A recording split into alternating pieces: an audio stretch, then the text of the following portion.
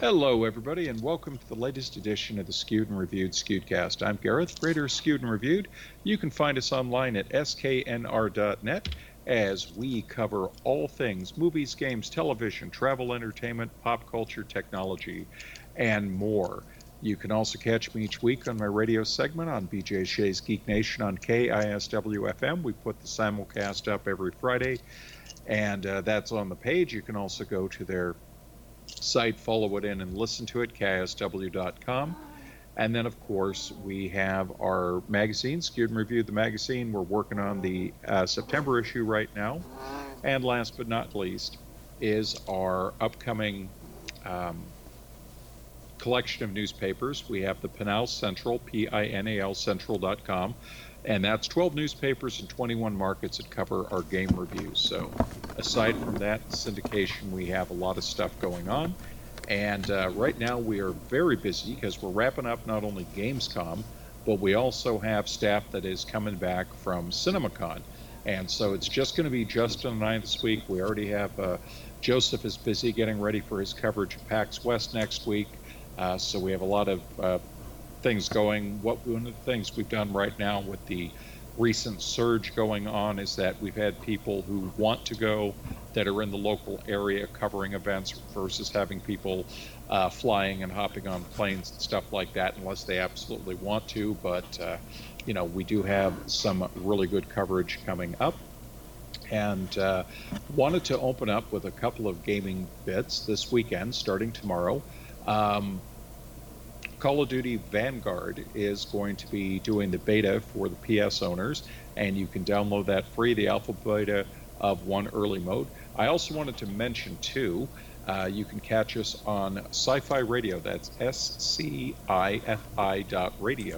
and it's a fantastic page that has all sorts of content from movie news, movie reviews, game news and reviews, but there's also a very large collection of pop culture and sci-fi related shows, music, content, and more. And we also have our segment on there now. We've had it there for a few weeks. Some recent stuff on there. My review of Aliens Fireteam Elite and Shang-Chi Legend of the Ten Rings is up. There's some really fantastic stuff about Marvel's What If and so much more. So make sure you give them a listen. So anyway, as I said, CinemaCon is happening this weekend as we record this. It has just wrapped up the Lionsgate thing. There's a little bit of a reception tonight. Traditionally, there's the awards night, but they're not doing that. And for those of you that are not familiar with it, it is an event that usually takes place in late March, early April in Las Vegas. And what it does is it is a gathering of media and industry people, studios, theater owners, exhibitionists, and by that I mean not the type of exhibitionist you might find in some part of Las Vegas, people who show movies or deal things like concessions, things for the movie theaters, everything from video games to theater chairs to touchscreen ticket ordering, things like that. But the main thing is it's a chance for them to get together and discuss the state of the industry. And with the volatile nature of things the last year, more and more films coming to streaming same day or a quicker turnaround window, this was seen as a really necessary step for the two sides to get together and basically reaffirm that they still need the theaters and then to show off a lot of footage of coming films to get the theater owners excited to say, look, we're still committed to doing this. Movies are still the best way to exhibit these type of films, and this is what we got, and this is what you should be excited for. So, Justin, I'm not going to go over every single movie that was shown, but I'm going to give you a brief rundown. If they didn't have the usual star intros and stuff that they generally do, Disney sat out but did do a screening of Shang-Chi and the Legend of the Ten Rings. But some of the more interesting things, we got a look at the brand new Spider-Man film, as well as a look at the new, Venom, Morbius, that sort of thing.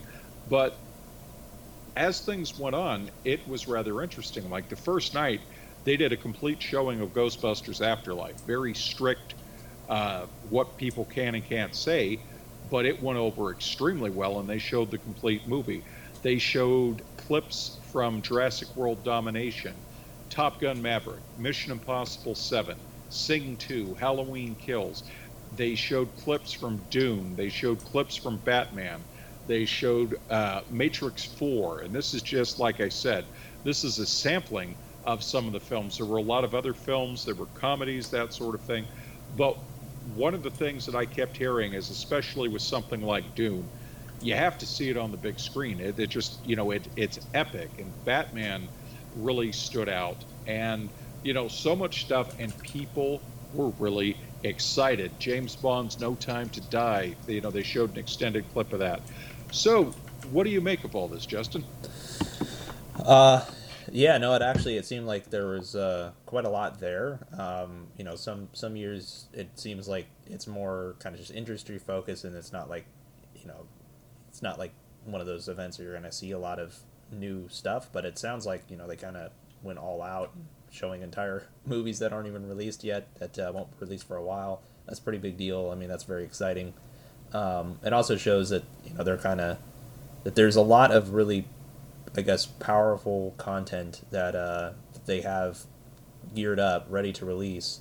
But things being what they are, we're kind of in a unique situation. So, I think you touched on a lot of the big ones, and really, like, the main purpose of the event is to kind of, I guess, convince most people that there is definitely a purpose to cinema, and getting people to the theaters. But yeah, I think you covered a lot of the big exciting ones. I liked what I heard about Batman. I think it's pretty surprising actually that they are actually going to try to do this thing with Spider-Man, and bring all the the old ones back. I think that's kind of a big deal. Like you said, with Dune and showing off the entirety of the new Ghostbusters movie, I think there's a lot of big exciting news that came out of it. Yeah, and I think it's interesting too because, as people said, this is not just all that was done there. There were a lot of meetings. There were parties. These are not things that we're entirely privy to. But what I found interesting is, while they always have a dealer area per se of all the concessions, there were things like video games and all of this. And these companies are pushing these products, which are designed for theaters. So they have to think people are coming back to the theaters, and the theaters have to be sitting there looking at this saying, yeah, this is what's going to happen. And it was interesting because you had companies like Sony come out and say, look, we're committed to theatrical releases. We have no plans to be doing the streaming scenario. And then other studios would come out and they would show off what they had, and then you would hear, well, we're committing to a 45-day window.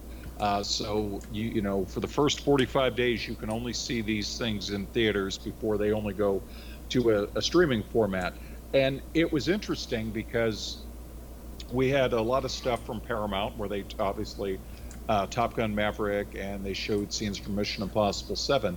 And it was interesting because as that was wrapping up earlier this morning, they showed it. News started coming out that various Star Trek shows were going to be leaving Netflix, that the long-term deals that they signed to stream those things are going away. And that has made a lot of people say, oh, these are all going to Paramount Plus. And you're essentially Paramount Plus, even though they have a lot of other offerings from the CBS catalog, is essentially going to be, as some people like to think of it, the Star Trek network, because that's where you're going to be watching all of the old shows, and that's where Discovery, Lower Decks, and all of Picard, and then of course Strange New Worlds and all the new shows that they have in the works are going to be going. So it's an interesting thing because we've seen the rise of streaming content considerably in the last few years. We've definitely seen, for many people, what an absolute sanctuary it's been in the last year and a half, because they can't go out, or they're not willing to go out and sit in theaters, and there's this abundance of content right there streaming for them. But as we're seeing with the upcoming Shang-Chi. There are problems when you put a film on streaming and theaters, and you have to find the happy ground because you've got to go to your audience. And it again seems like the push is going to be theaters, theaters, theaters. And we've seen things like apparently Venom is being pushed back. And again, it's the song that we've been hearing for the last year and change. Theaters when it's safe, theaters when it's safe, but we're not going to sit there and wait forever before we put it on streaming because if we're not recouping our losses, our investment in the theater, we're running to streaming. But essentially it's, you guys get first crack, but after 45 days, all bets are off. So it'll be interesting to see. I'm really curious to see that if they do indeed do CinemaCon 2022 in March and April at the usual time. I'm very curious to see what the state of the theatrical exhibition will be at that point. Now, on a related note, I did want to mention this. This news hasn't gone out fully yet, but it was sent to us and a few outlets. Comic-Con has started construction of the Comic-Con Museum in San Diego. They had a building that they'd been using for various events, but the press release basically said that the construction phase has started. And what was really intriguing about this is that their goal is to be done by Thanksgiving weekend to coincide with the live event that they are still planning on holding. So, you know, we're starting to see venues returning. New York Comic Con is still happening in October, and we're starting to see the showcases now where the people can get in front of an audience and promote their product. And that'll be really, really interesting because I looked at the calendar, Justin, and I couldn't believe, I know we've had exhibition football and all that, but college football's getting ready to start up next weekend. And you know what follows that? All the fall releases start to show up and all the season premieres start to show up, and it's kind of exciting. It's going to be nice to have that. Switching gears, we also had another big event this week. Gamescom was going on in Germany. We had the Jeff Keighley showcase of upcoming games. We have all sorts of various things being promoted. What stood out to you, Justin? So the reveal for Call of Duty Vanguard, it actually looked pretty good. I thought, as I've mentioned before, I haven't played a Call of Duty release in quite some time. But, I mean, Call of Duty 2 is still one of my favorite games ever. And the first Modern Warfare. So, I mean, I do have some affinity for the franchise. It's just been a little while since I've been away, but I was impressed. I thought it looked really polished, and I liked the World War II setting. So they had a very long gameplay demo taking place in Stalingrad, which was very interesting. As we saw from the initial trailer, it looks like it's covering every major theater of the war.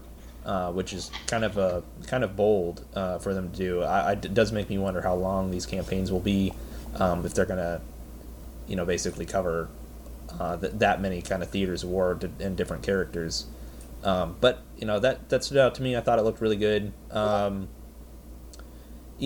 think there were some updates here and there for other titles. There was a lot of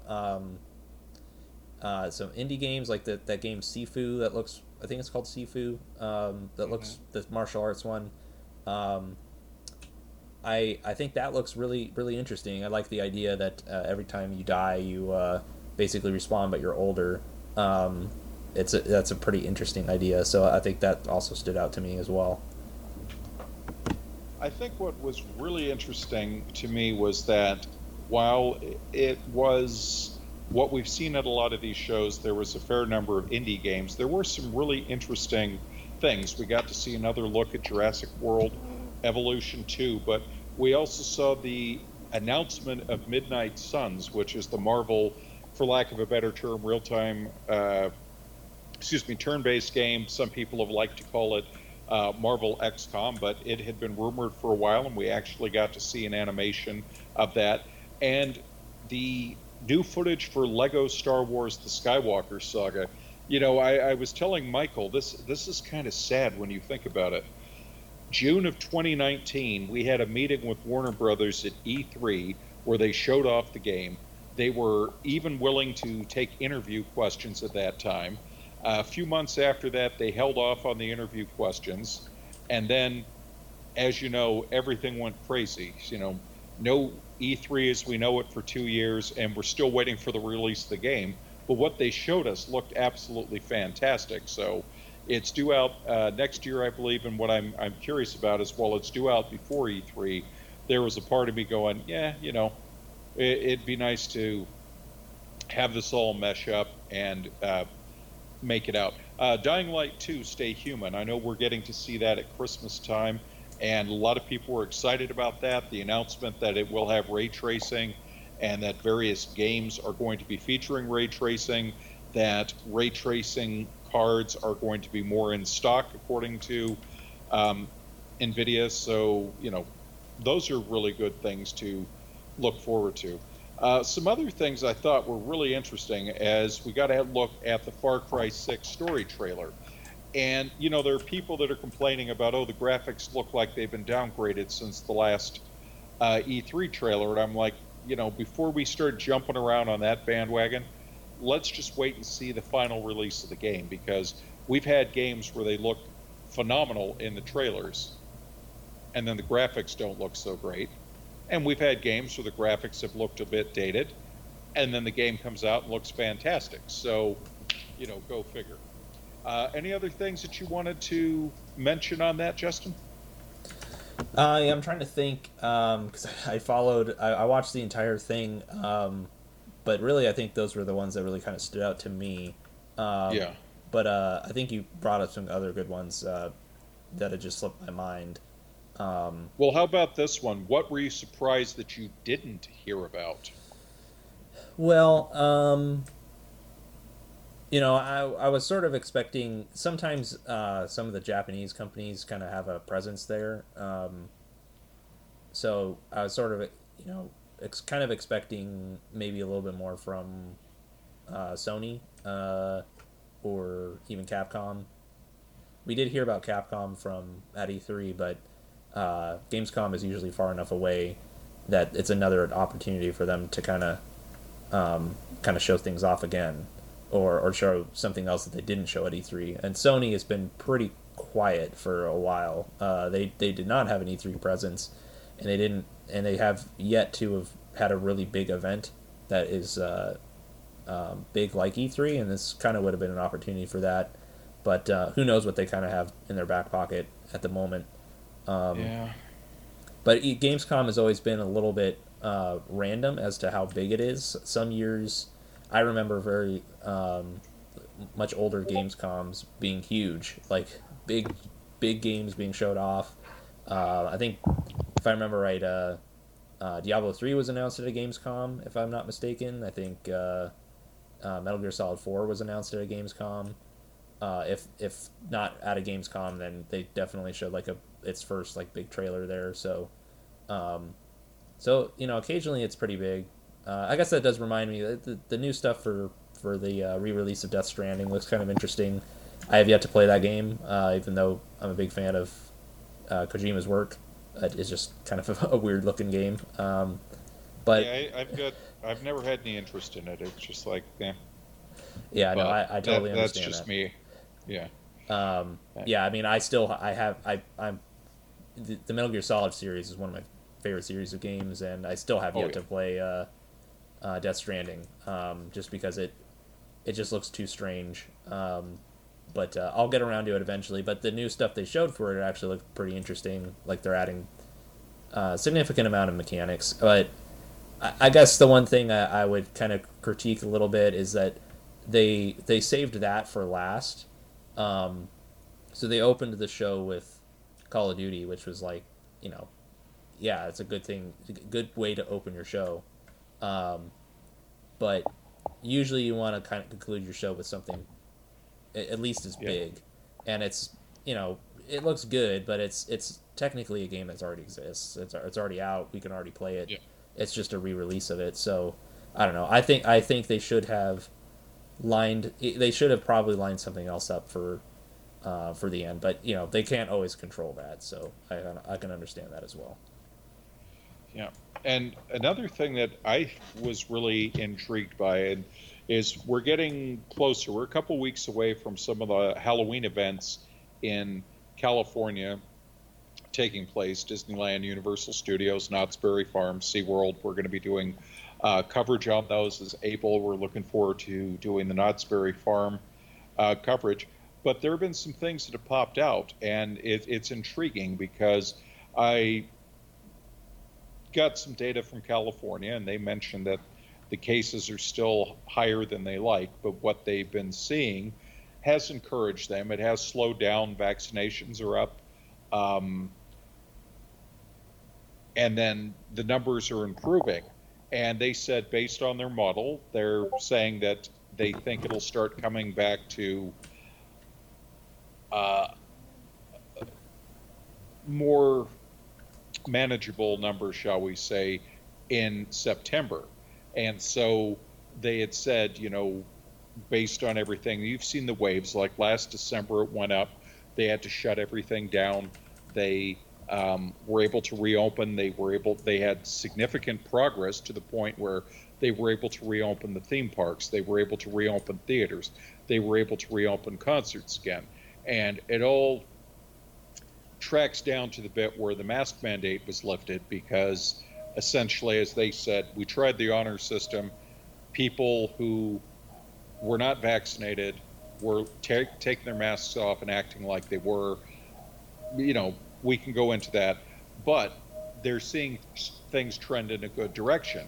And with that, you have places like SeaWorld opened the Emperor. They are calling this the biggest dive coaster on the West Coast. And I can tell you that when they get to Hallows Scream, we enjoy riding the Manta. I haven't ridden the Emperor, and I haven't ridden the other one. There's certain limits when you're 6'4" about dangling upside down and looping. But they're going to run those in the dark during their Hallows Scream event. And what I think, for me personally, not just because we're booked on it, one of the best pieces of news is the Disney Wonder. Now, Disney has resumed cruising with their other 3 ships under the new protocols. The Wonder was scheduled to do a bunch of West Coast cruises. And obviously, they didn't do their cruise up to Alaska. They didn't do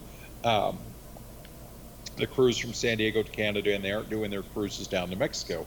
That being said, a few days ago, we got news that the Wonder had moved away from the fleet in the Atlantic and was heading to the Panama Canal.